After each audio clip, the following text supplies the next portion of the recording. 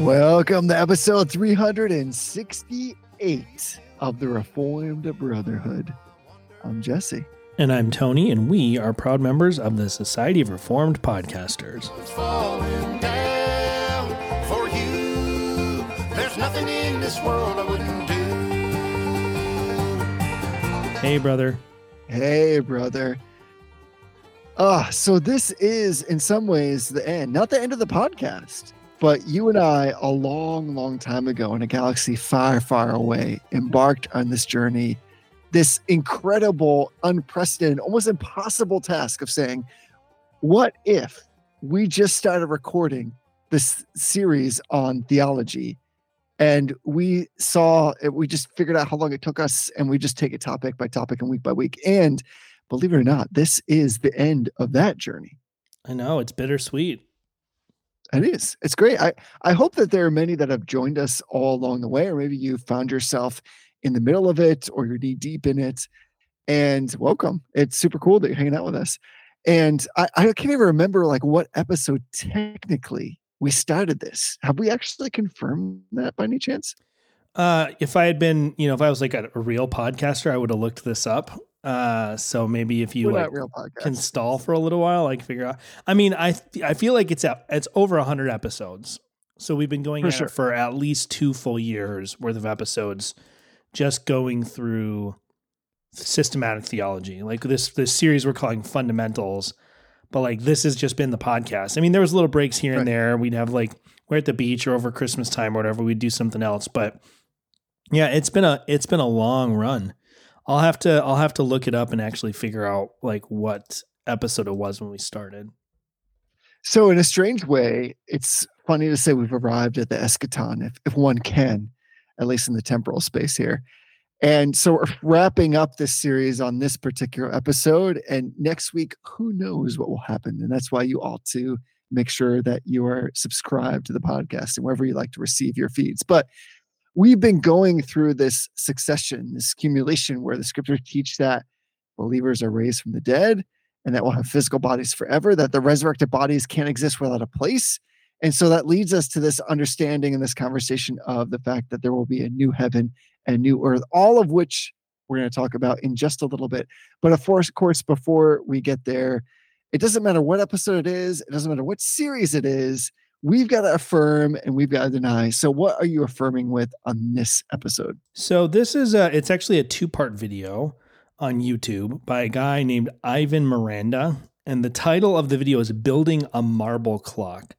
So what this guy did is I've seen this. He created this clock.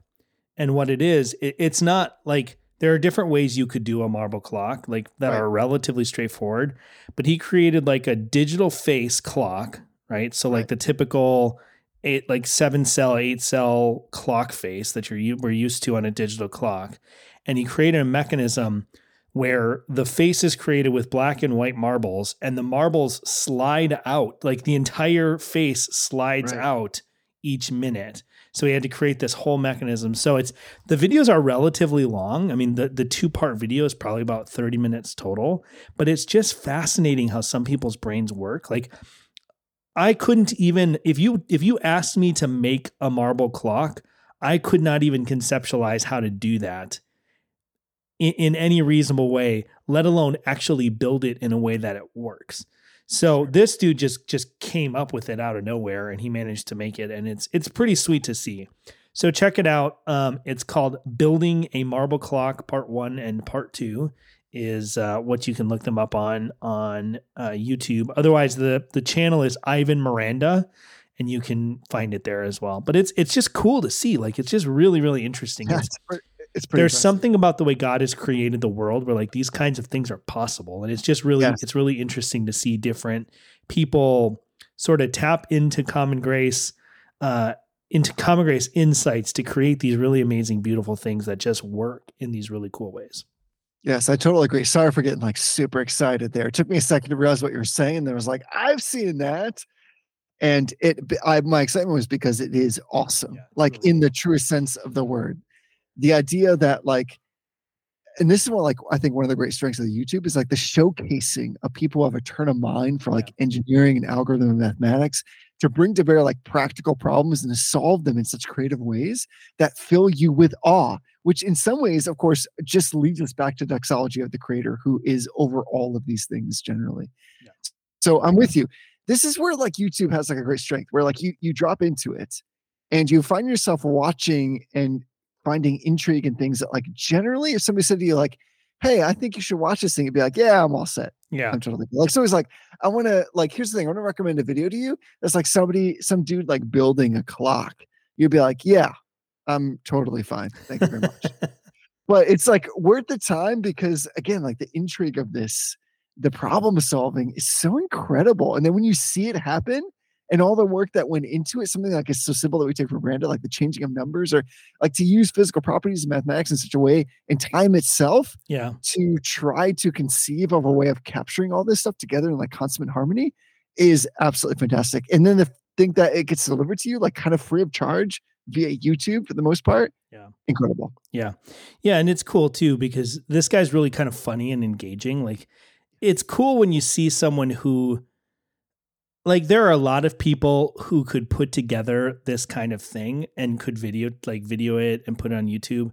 But for someone who has the engineering mind and the mathematic mind, like the technical mind to do this, but then also is funny and engaging and can put the video together in a way that keeps your attention for 30 minutes across these two videos, just watching this guy build a clock and talk about the different engineering problems that he's facing doing it. It's just a cool video. It's a cool experience. There was also a guy I saw, I don't have it in front of me, but who made these cool kinetic wall sculptures where like it was like overlaid pieces of wood and they would turn different directions and would create these really intricate like patterns as the two pieces spun in opposite directions.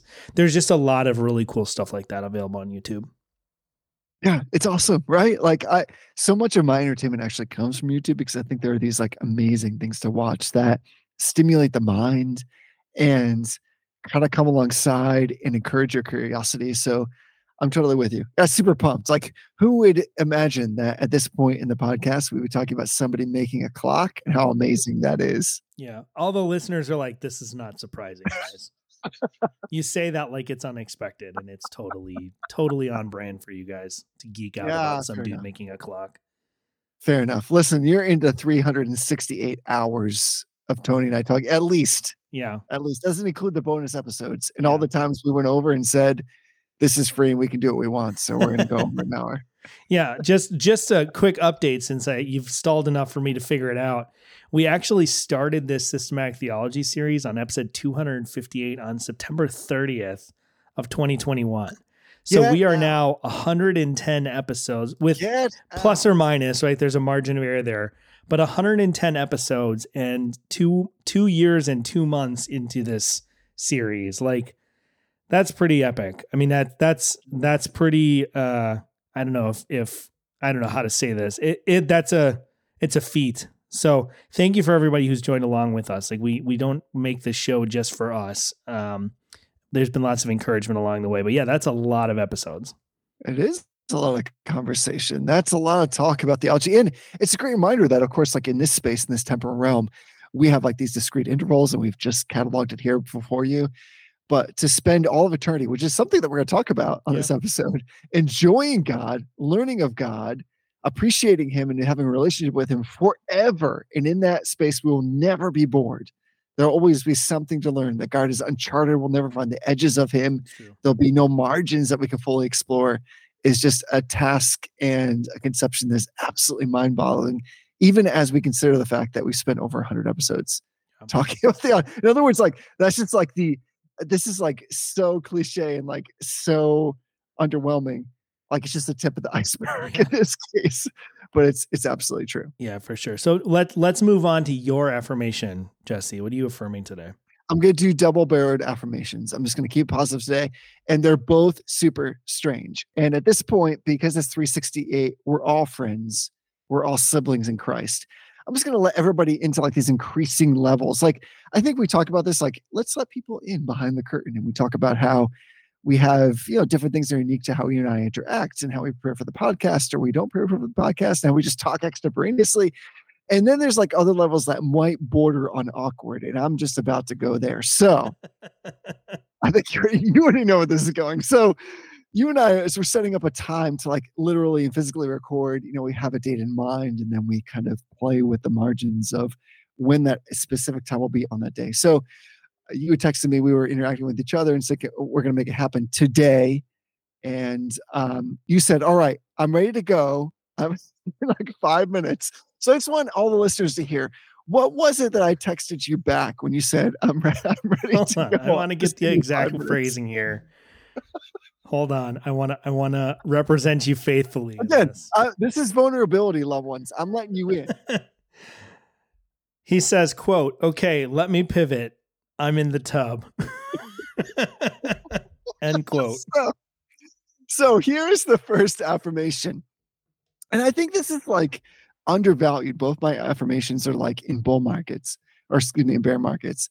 And that is, the tub is a great place to be. Like, I think dudes in tubs is, kind of like undervalued because it feels like vulnerable and weird. But I had the opportunity to take like just a nice soak in Epsom salt, and it's just incredible. Like, oh my days, like it's just incredible experience. So the first affirmation is embrace the tub, loved ones. Like, there is a time, like this is just straight proverbial. There is a time and a place for the tub. I don't know. Like, do you have feelings about the tub?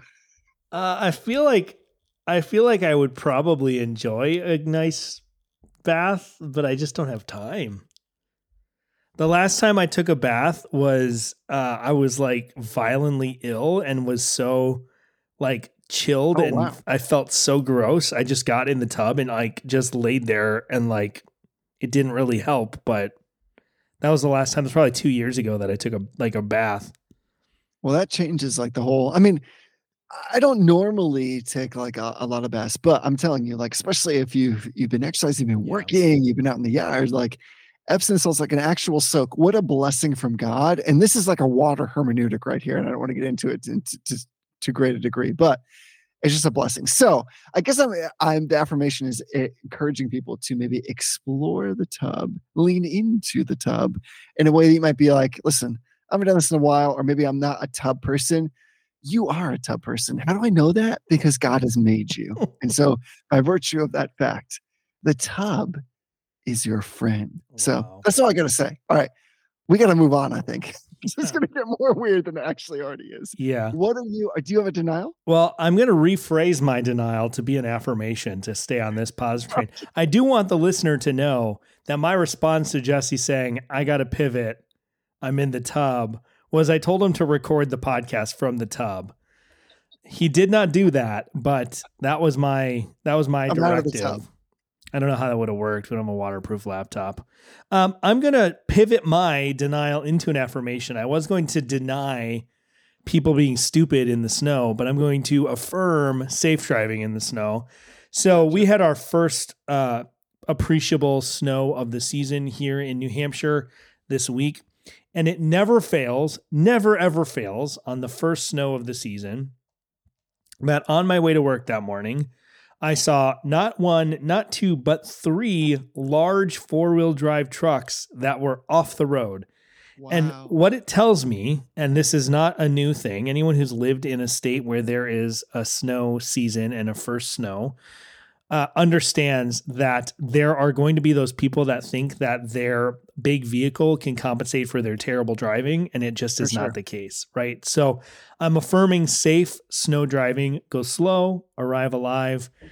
It's not that hard to drive in the snow, especially if you have a decent vehicle. You just have to take your time and be careful. You're right. But it does take a little bit of like forethought, and sometimes it actually makes sense if you can, especially if you have a new vehicle that you haven't driven in the snow, to go out in the snow when the roads are empty and figure out how your vehicle handles in the snow, because it's just like anything. You have to practice, you have to understand, and knowing how it feels when your vehicle starts to slide and knowing how to turn into a slide or when to turn out of a slide, those are not things that you want to have to figure out as you're sliding on the road.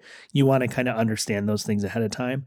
But yeah, just be safe out there, folks. Like, I don't understand it. These weren't, and the people standing next to these trucks that were in the ditches were not like 16-year-old guys who had never driven in the snow before. These were people who looked like they were probably in their late 30s or 40s that should probably have many first snows under their belt. And for whatever reason, everybody just seems to forget how to drive in the snow until we get at least into the third or fourth snow. Then people start to figure it out.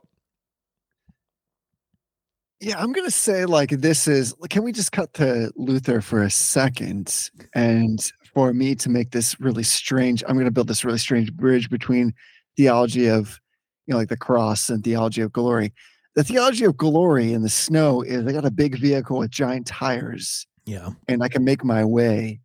And the theology of cross says I'll humble myself and be careful and drive like particularly and assiduously and slowly.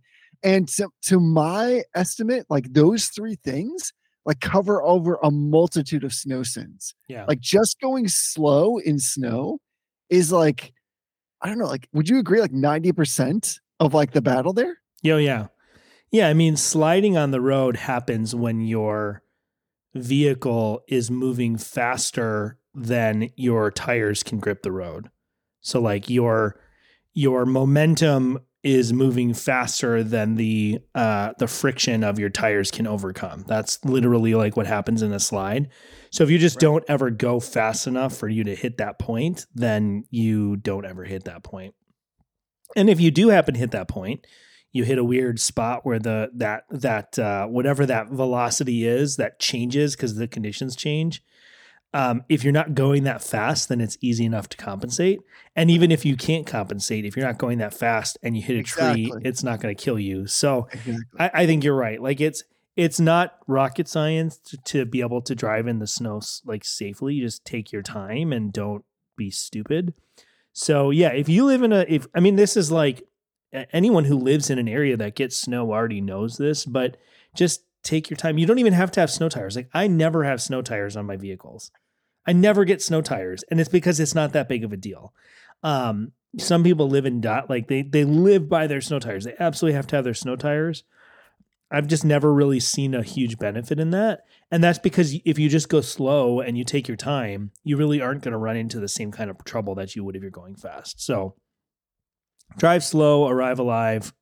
That's all I've got to say about that. Listen, that was an amazing PSA. I feel like over the course of all these like 368 episodes, we've had like some incredible PSAs. It's true.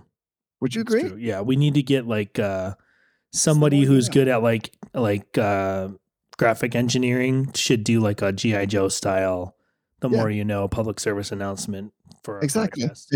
It's half the battle. So here's the amazing irony. By irony, I mean providence. So you were speaking about snow. You and I have had zero conversations about the course of this episode, except for its title, talking about new heaven, new earth. But my second affirmation is snow. Nice. So, and actually like snow connected with winter. So I was thinking about this recently, and I want to come at the listeners with a little bit of heat on this, which is ironic because I'm talking about snow. Bear with me for a second. My affirmation is basically how much I enjoy the seasons that God has given us, in particularly winter. I think winter also, like by its nature, is like in a bear market. People like notoriously dislike winter. They talk about the disruption of the precipitation manifested in snow. They talk about how much they dislike the cold and how it's so uncomfortable. And to me, growing up in the Northeast, I realized almost only recently that so many, or the majority of my pleasant memories are wrapped around the winter, and about how there's like a purifying and like a crisp like effect of the cold, how there's something special about walking into the cold and feeling the uncomfortableness of the temperature, but also the silence that only occurs when the environment around you is decidedly cold. So I know that many of our listeners don't live in places where they experience great cold. So I'm saying, come enjoy the cold. Come find and travel. Find an excuse to go to a place, and don't let anybody tell you that the cold is not enjoyable in its own right. It is beautiful and it is majestic. And snow on the ground, like I've often thought about this, and I have a particular image in mind which I won't describe to you. But if you've ever seen a full moon reflected off a body of snow, there's something almost heavenly and glorious Yeah. about that particular environment. It's just like unparalleled. So this may sound completely ridiculous, and that's okay. But I'm telling you that there's something beautiful about the way God has created the winter and the cold and the snow to accompany it, that it's worth exploring. So if you've never experienced before, or if you're in a place of the world where you do experience it, I may be asking that you see it with renewed eyes, that in the same way that we find fire purifying, I think actually cold is also purifying. And there's something completely beautiful about it. So lean into it, try it if you've never experienced it. And if you do experience it regularly, don't take it for granted. Yeah, one of the most beautiful things that I think I ever see, and it's a blessing that I get to see it on a somewhat regular basis, is that like when you wake up in the morning after a heavy snowfall overnight, Okay. and everything is like even and covered in snow with no tarnishes. Like Pure. there's no footprints, there's no tire tracks. It's like a flat, even covering of snow. Like even the animals have not gotten out and disrupted this yet. That is one of the most beautiful sights that I think God has ever created in nature. And not to be overly theological, although that's kind of our jam. It's like overly theological might be my love language. Let's do it. That's like a beautiful picture of the gospel. And there's a reason that the Bible talks about like pure, like maybe this isn't the Bible. Maybe this is like a different thing, but like the idea of like pure as the driven snow, like that's a concept, right? White as snow. That's a concept that God has given us in nature, that if you actually see it, you know exactly what you're talking about. One day, everything can be covered in dirt and gross and nasty. And then you have like a heavy snow overnight, and it's beautiful and crisp and white. Yes. And it's like fresh, and there's no tarnish, there's no blemish. It's just this beautiful, even covering of snow. That's one of the most beautiful sights that I think I see in nature. And I see it on a regular basis because of just the way we are. Like we live in the church. Literally, we live in the church. And so there's the church parking lot. So when we have a heavy snow, I can look out of my bedroom window in the morning and see this thick covering of snow even across the parking lot. And then the neighbor's yard is large. I can see this even covering of snow over it.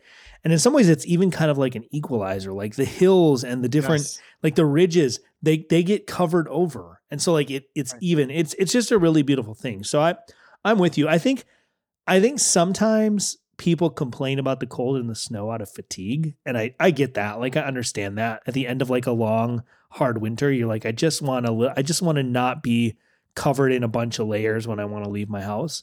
But there is also something really refreshing about just that like nice, crisp, cold air. And I think I'm probably with you that a lot of my most fond memories growing up involve the winter season more than the summer season. Like I have more good memories of things happening during the cold than I do in the heat of the summer. Yeah, like I'll give a quick example before we move on to our topic at hand. So I remember, I don't know how many years ago this is, but it sticks in my memory as if it was so recent.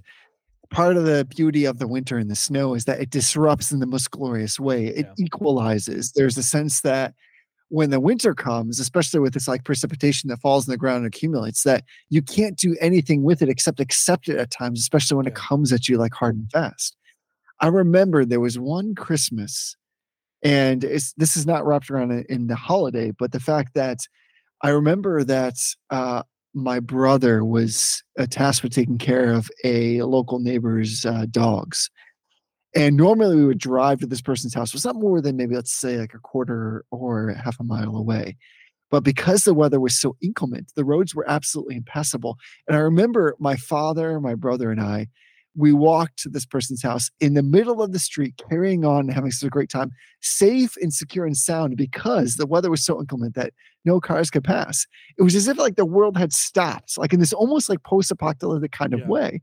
And there we found ourselves enjoying each other, enjoying God's creation, and enjoying the fact that everything else that was at once busy now had been steadied and stayed by the hand of God. So God uses weather in this amazing way to force us to come into doxology, into psalmness, into solitude, and to stop us. Like there's a little like a Shabbat in the snow. Yeah. And maybe that's the reason why I enjoy it so much. It's like it's as if like the weather through God's command forces a Sabbath on any day that he desires. And we change the way in which we act with each other. We change our expectations for what we can accomplish. And we come back more to the center of what God has required for us. So I feel like snow is unique in that. And for our brothers and sisters who have never experienced it before, like I long for you to have that experience because it is beautiful. And I think it transcends like culture and where you grew up and geography. It's not just like bias or penchant. There's just something altogether beautiful about it. Yeah. I have a really similar story to that, actually. When I was in college, it must have been the end of the fall semester, right? Which usually like finals are taking place in college in the fall semester. They're taking place usually like the first or second week of December. So it wasn't the first snowfall, but I remember it was in the midst of studying for finals. Everybody was getting ready. And there was this really heavy snowstorm. And I really remember this because I think it must have been my senior year. Yeah. Because if I'm thinking about where I was living in senior housing and not like old people housing, like senior college student housing. And I remember feeling frustrated because some of my friends were graduating after this semester. And I was feeling like I wasn't getting a lot of time with them. And I understood like we got to study, we got to do well. People are paying lots of money to come do this. I got all of that, but it was frustrating because I wanted to spend more time with my friends before they moved away. And it was this heavy snow.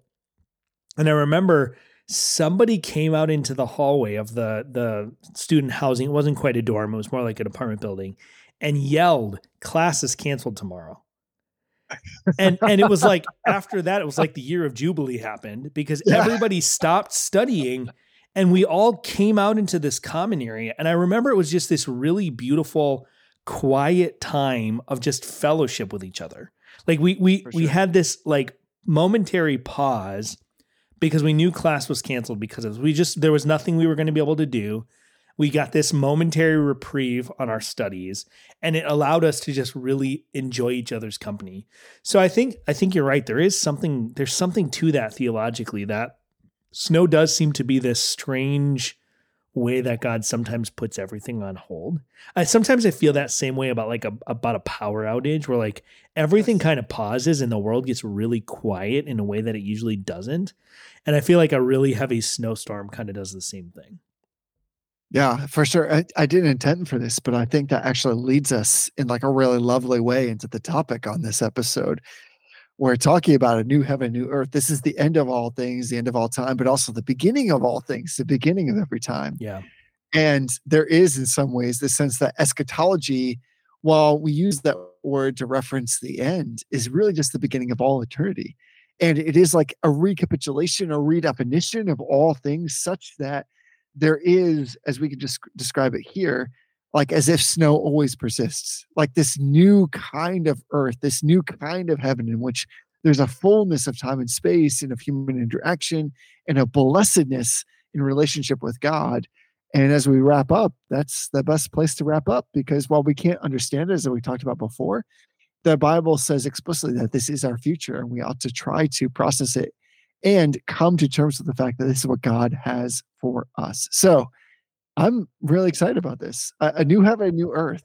And I think that as we talked about, you've said before, when we were talking about eschatology, we're trying to avoid, in some ways, and this might trigger some people, like the meaningless, like all kind of debates and polemic language around this. Instead, come to the center of what God has for us in his kindness and his mercy. And creating these things, can we not celebrate and appreciate and look forward to those things? And that's the same way, I think, in which we're trying to contextualize like this concept in this conversation about new heaven and the new earth. Yeah. Yeah. So last week we talked about the second death and the judgment of both the apostate angels and those who are apart from Christ. And we kind of like did the like Marvel trailer, Marvel teaser style thing at the end here. Last week was mostly about the fact that the second death is, although it's a punishment that the reprobate suffer in their bodies, it's still primarily a spiritual punishment, in that the punishment is separation from God's gracious presence. And what we kind of gave the teaser on is what I'm about to read here in chapter 21 of Revelation. And it starts out here in verse 1. It says, "Then I saw a new heaven and a new earth, for the first heaven and the first earth had passed away, and the sea was no more. And I saw the holy city, New Jerusalem, coming down out of heaven from God, prepared as a bride adorned for her husband. And I heard a loud voice from the throne saying, Behold, the dwelling place of God is with man. He will dwell with them, and they will be his people, and God himself will be with them as their God. He will wipe away every tear from their eyes, and death will be no more. Neither shall there be mourning, nor crying, nor pain anymore, for the former things have passed away. So, the eternal punishment that the reprobates suffer in their bodies, but it's a spiritual punishment that they suffer in their bodies, and there's a mystery to that. What exactly that means, we don't fully know. The picture of a lake of fire seems to imply certain things, but we don't fully understand what that would be like, because even in this life, the reprobate are still not fully separated from God. He's still sustaining them. He's still expressing his common grace to them. They don't fully understand or know in this life what it means to be truly under the full wrath of God. He's holding that back for now. In the same way, or in a parallel way, or in a complementary way is probably a better way to say it, we don't fully understand or grasp what it means to be in God's presence in a favorable, gracious sense. Right? He's not holding that back in the same way that he's withholding his wrath from the reprobate, but we don't fully experience the full gracious presence of God. And that's really what the eternal blessed state is, right? We could get into whole discussions. We could have done many more episodes on eschatology. We could have done an episode on the beatific vision and explored what that meant. We could have done episodes on what the new heaven is compared to the new earth. We could have done all that, but the final state of man is to be with God and for God to be with man in this full unmediated sense. Right now we see, Paul says, we see as though through a glass dimly, right? We only subjectively experience a partial experience of God's gracious presence. That presence is truly here, right? The Spirit is a down payment, but that down payment is also like the fullness of the final inheritance. We get God and we have God, and because of divine simplicity, we have all of God. It's not like God has only given us a portion of himself at this point. We have all of God. The whole Godhead indwells us in the Spirit, but subjectively, we don't fully experience that. And there's a lot of reasons for that we won't get into. But the blessing of the final state, the Catechism says that we will be blessed in the full enjoyment of God for all eternity, right? That's what we're talking about in Revelation 21. And that's the converse. That's the exact converse of what the reprobates suffer, in that they experience the full absence of God's gracious presence. The elect will experience the full presence of God's gracious presence, the fullness of his presence. So that's really what we want to try to unpack tonight. And all of the debate about there's some who would take objection to, I don't know if you want to call it kind of like a Bavinkian, that's a new word that I just made up, a Bavinkian understanding. Some people will criticize Bavinck because he almost has too earthy of a conception of what the final state of man will be, right? I get that. I understand that. I think there are some who have too spiritual of a final state of man that don't understand the earthiness of it. We could get into all of those debates, but I think the main point we need to land on is that whatever the final, I don't know, structure or arrangement of the new heavens and the new earth, whatever the physical arrangement of those things are, the main blessing and the primary benefit that is there is that we enjoy God, and we enjoy him fully and truly and immediately in wherever that place is that we exist. Yeah, there's this sense that the details are interesting, but maybe they in some ways determine the whole course of our conversation. They somehow become the neck that turns the head of all this talk that we have about the new heavens and new earth, where we'd be better served to understand these first principles, which I think is what you're after.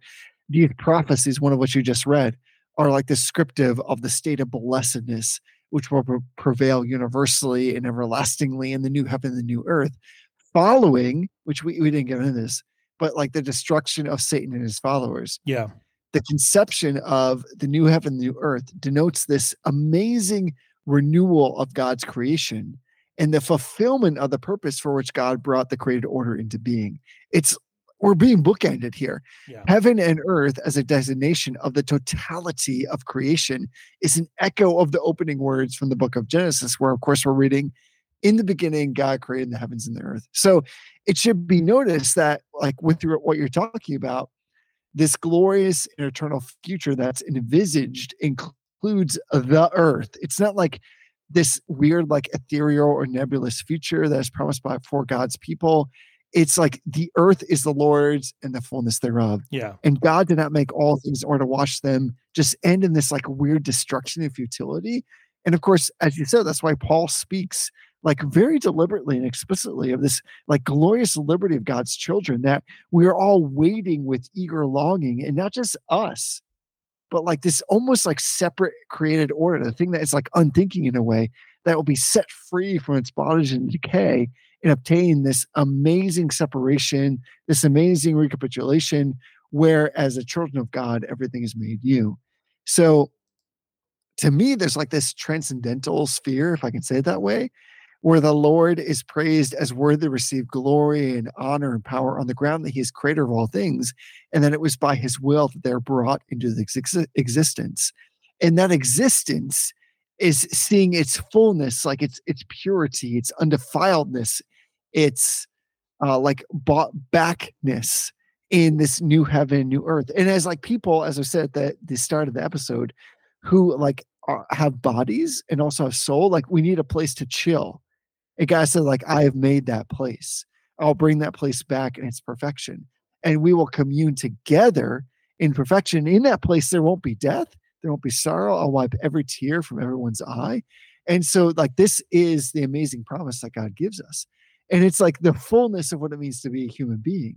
And God, in his great glory and his great mercy, and his great provision for us, makes a way for this to happen in the same way that he made a way for us to be created from the beginning, that he gave Adam and Eve all of the gloriousness of the garden and put before them these particular acts and all of this, you know, these rules in which they might just demonstrate to them their obedience. All of this comes to, like you said, a total fruition in the new heaven, new earth, where it's like unimpeded by sin. And so I think we get like tossed aside by like, what does that really look like? And what age are we? Like, those are all interesting things to think about. But at the end is this manifestation of the promise, like in the final analysis, is the joy of knowing that God will bring about this completeness in us, and that we can vouchsafe our trust to him in doing that in a way that we know it's going to be amazing and perfect and super enjoyable, and that our relationship will be like fulfilled, and that we'll have a relationship with him in a way, as you said, that will be like unparalleled, unequaled, and unexperienced in the way that we know it right now. Yeah. The other element that I think often gets overlooked in these discussions is sort of the nature of God's people in the new heaven and the new earth, right? So there definitely are some challenging passages in Revelation where it almost seems like God's people, there's almost still like, I don't have the exact reference in front of me, but there's a passage where it seems to indicate that like there's a people outside of God's people. And I'll be honest, like I don't know exactly what to do with that. But when the scripture talks about this, like for example, a lot of times people will stop in chapter 21 with kind of where I've read, but they don't quite like finish the chapter. So I'm going to start reading again here in verse 9. It says, "Then came one of the seven angels who had the seven bowls full of the seven last plagues, and spoke to me, saying, 'Come, I will show you the bride, the wife of the Lamb.' And he carried me away in the spirit to a great high mountain, and showed me the holy city Jerusalem, coming down out of heaven from God, having the glory of God, its radiance like a most rare jewel, like jasper, clear as crystal." And then it goes on to describe this city. And I have seen no shortage of people debating what this city is and what the different numbers represent and all of that stuff. Right. But the text tells us explicitly what the city is, right? The angel says, "Come, I will show you the bride, the wife of the Lamb." Well, we know that that's the church. Like we know that that's God's people. It's those who are united to the Son by faith. And it's not it's not being conceptualized here as the individual believers who are united to Christ. It's the corporate body of all of those who are united to Christ by faith. It's the church. And so when it says that the holy city Jerusalem is coming down out of heaven, it's the church coming down out of heaven. Now, I deny that there's a such thing as a rapture. So there's a lot of dispensations who would say like, well, this proves the rapture because the church is brought up into heaven and then it's brought down. I don't think that's what the passage is saying here. And I don't think we need to get into all those details. But then it goes down to here and in verse 22, it says, I saw no temple in the city, no temple within the church, right? The city is the church, no temple in the city, for the temple is the Lord God, the Almighty, and the Lamb. And the city has no need of sun or moon to shine for the glory of God gives it light, and the lamp is the Lamb.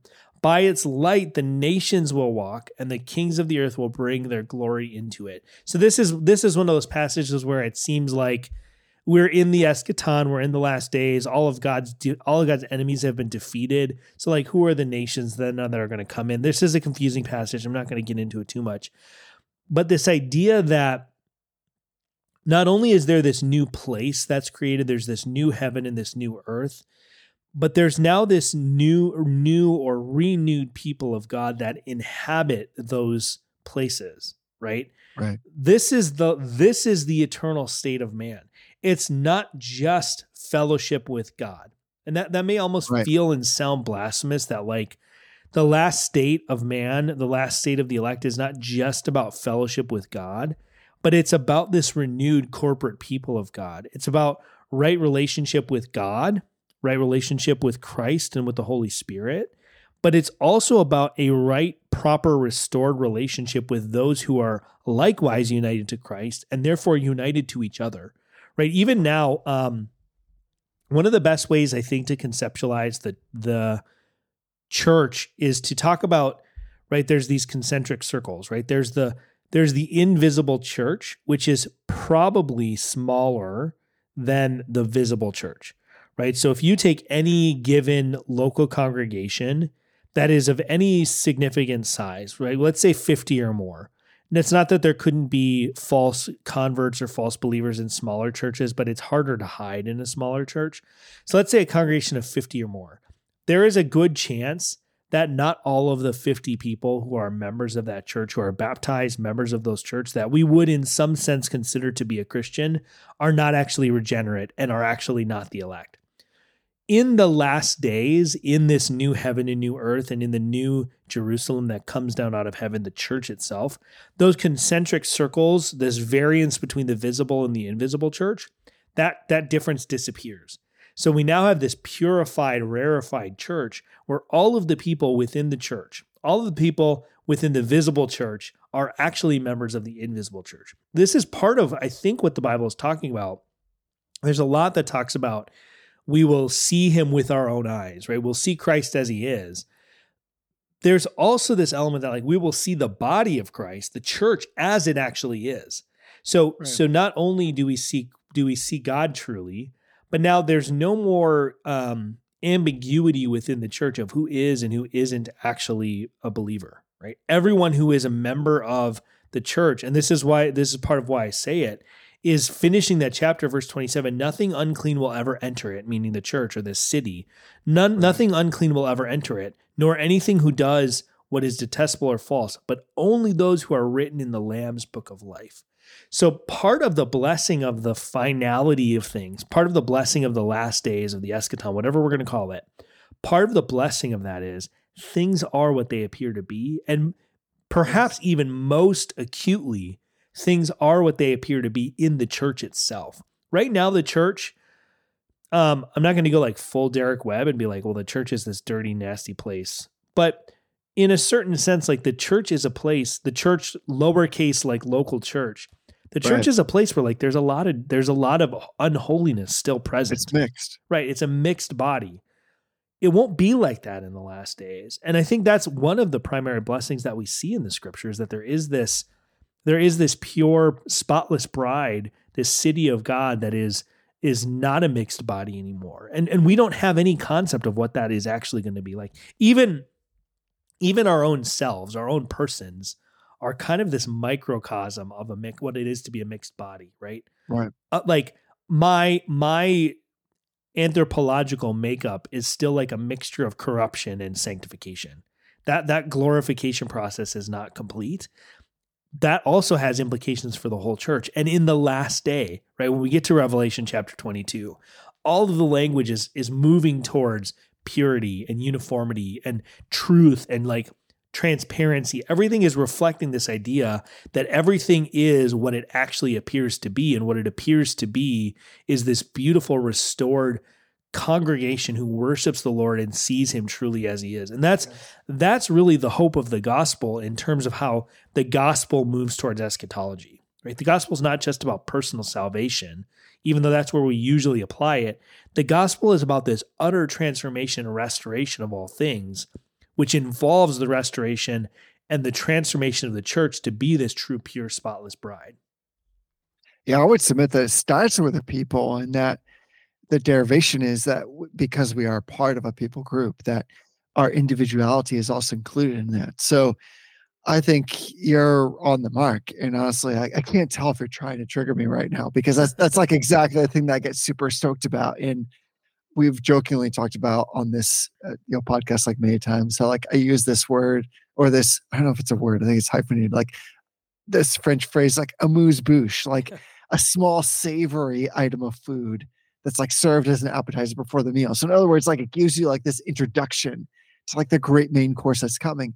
And to your point, which you absolutely stole from me, and we probably would have been advantaged to talk about, was how in some ways, I meant to say this actually at the top of the podcast, like somehow like be like a trailer or teaser, how like, is it possible that what happens to us on the Lord's Day every Sunday is in fact some ways like the new heaven, new earth in like a microcosmic kind of way, in the same way that, like you said, like we just pick like a particular organ of the body, like the mouth, how like the mouth both praises God and curses the brother, how, Luther would say we're similar uses epicator, like we are simultaneously saint and sinner. So like in this age, the gospel, like the power of the gospel, that kingdom reality that Christ gives to us, this blessedness that we're talking about, it is actually tasted within the fellowship of the redeemed as they press on toward the goal for the prize of the upward call of Christ Jesus, as we like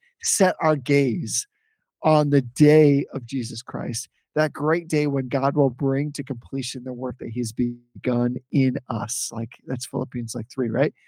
On that day, all God's covenant promises will be brought to the full in an everlasting fruition. But for now, in many ways, they happened on the Lord's Day. Yes. And it's like not by accident that like God has said somehow, wouldn't it be great? Or I did want to call the people together and worship. And isn't it ironic and serendipitous that this also in some ways echoes what I intended and will happen forever when I bring about the new heavens and new earth?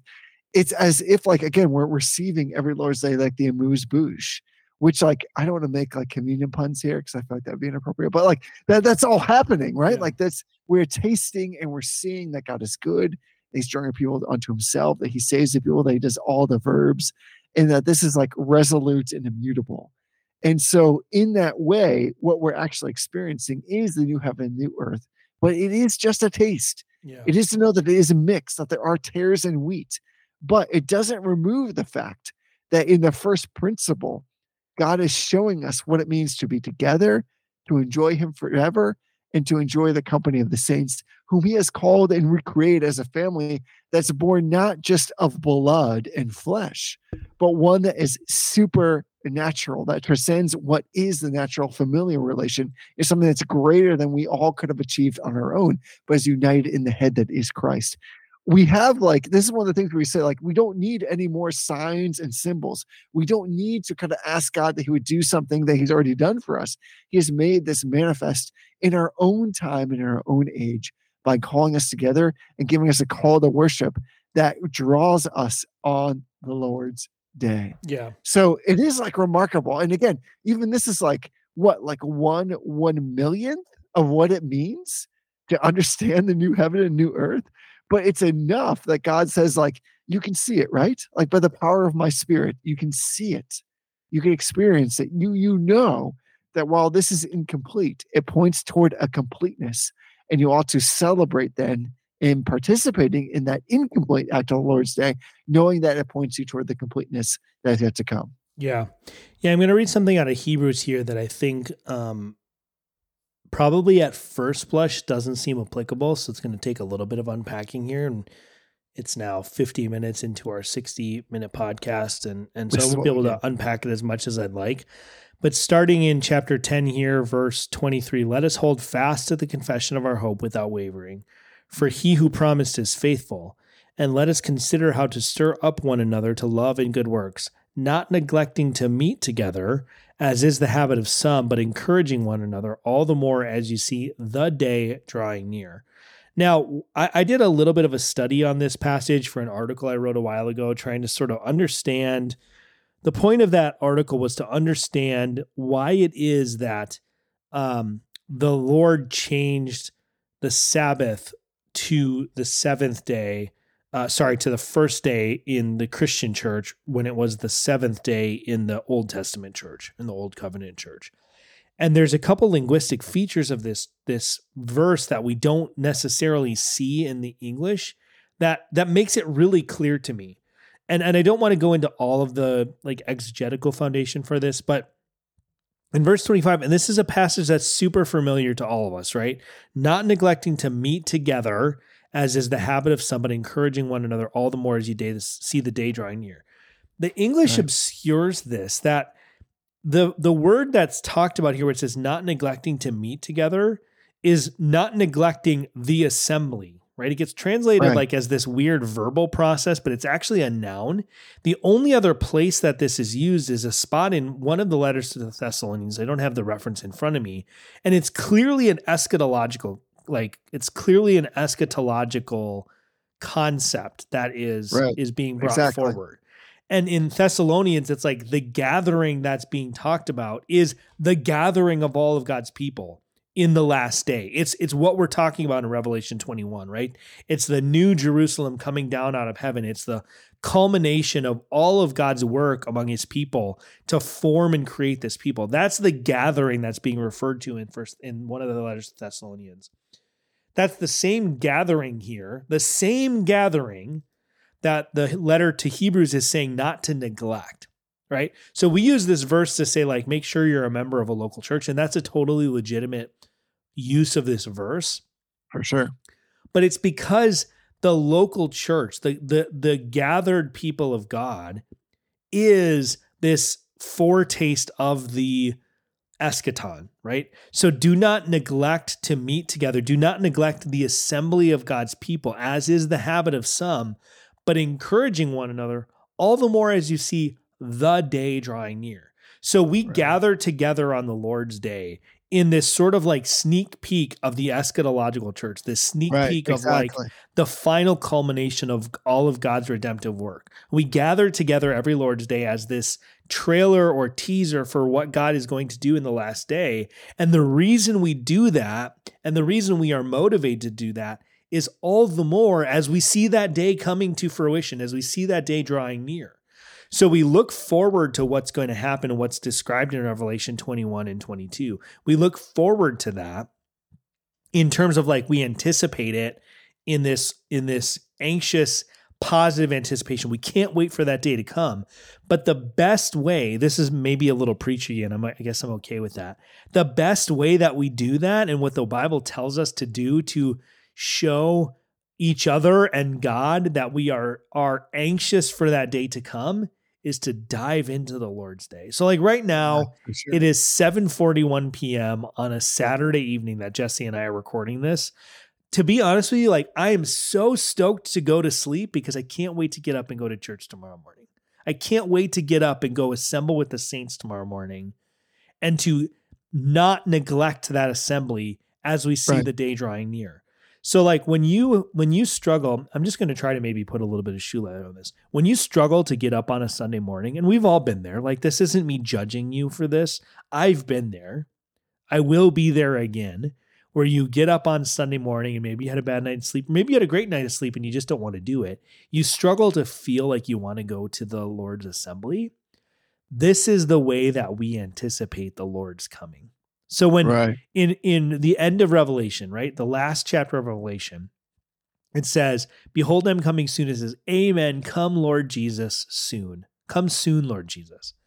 The way that we most clearly make that proclamation, the way we most clearly pray that prayer, "Come, Lord Jesus, amen, come, Lord Jesus," is when we faithfully attend to the means of grace on the Lord's day. That's what we have in front of us. And this is the beauty of it.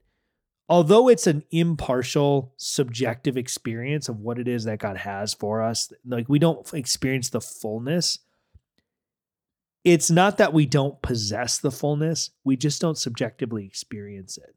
So this is a weird thing to get your head around, but what we have on the Lord's day, and I agree with you, I think especially in the Lord's Supper, especially in the Lord's Supper, what we have on the Lord's day is not substantively different than what we will have in eternity. It's just our experience of it is partial right now. We only see through that glass dimly. But what we're seeing and what we're experiencing is what we will experience for all eternity. And that's a unique thing that we have on the Lord's Day. And I'm like super excited about this. Like, let's shut the podcast off now because I want to go to sleep and I want to get up and go to church in the morning. I don't know. This is like the Kool-Aid man moment for me. Like, I'm ready to just run through the wall. Like with my God, I can leap over a wall.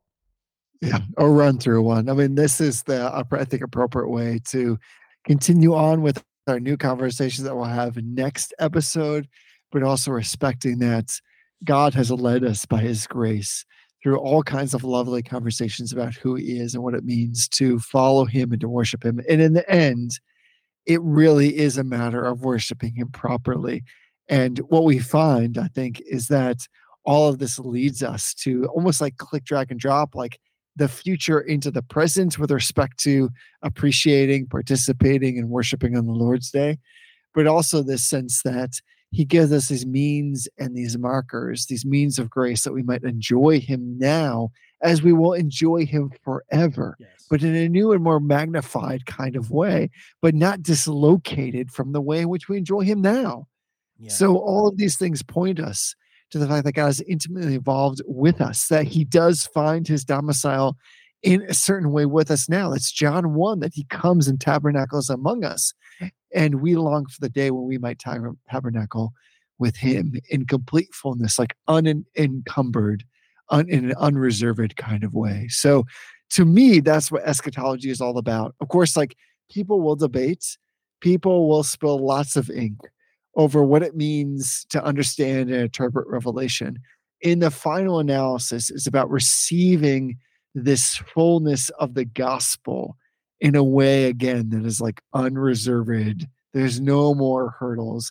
And we can receive the blessedness of this universal prevalence and everlasting continuousness of who God is and his relationship with his people. So to me, in the end, pun intended, that's what we ought to be about as we think about it now.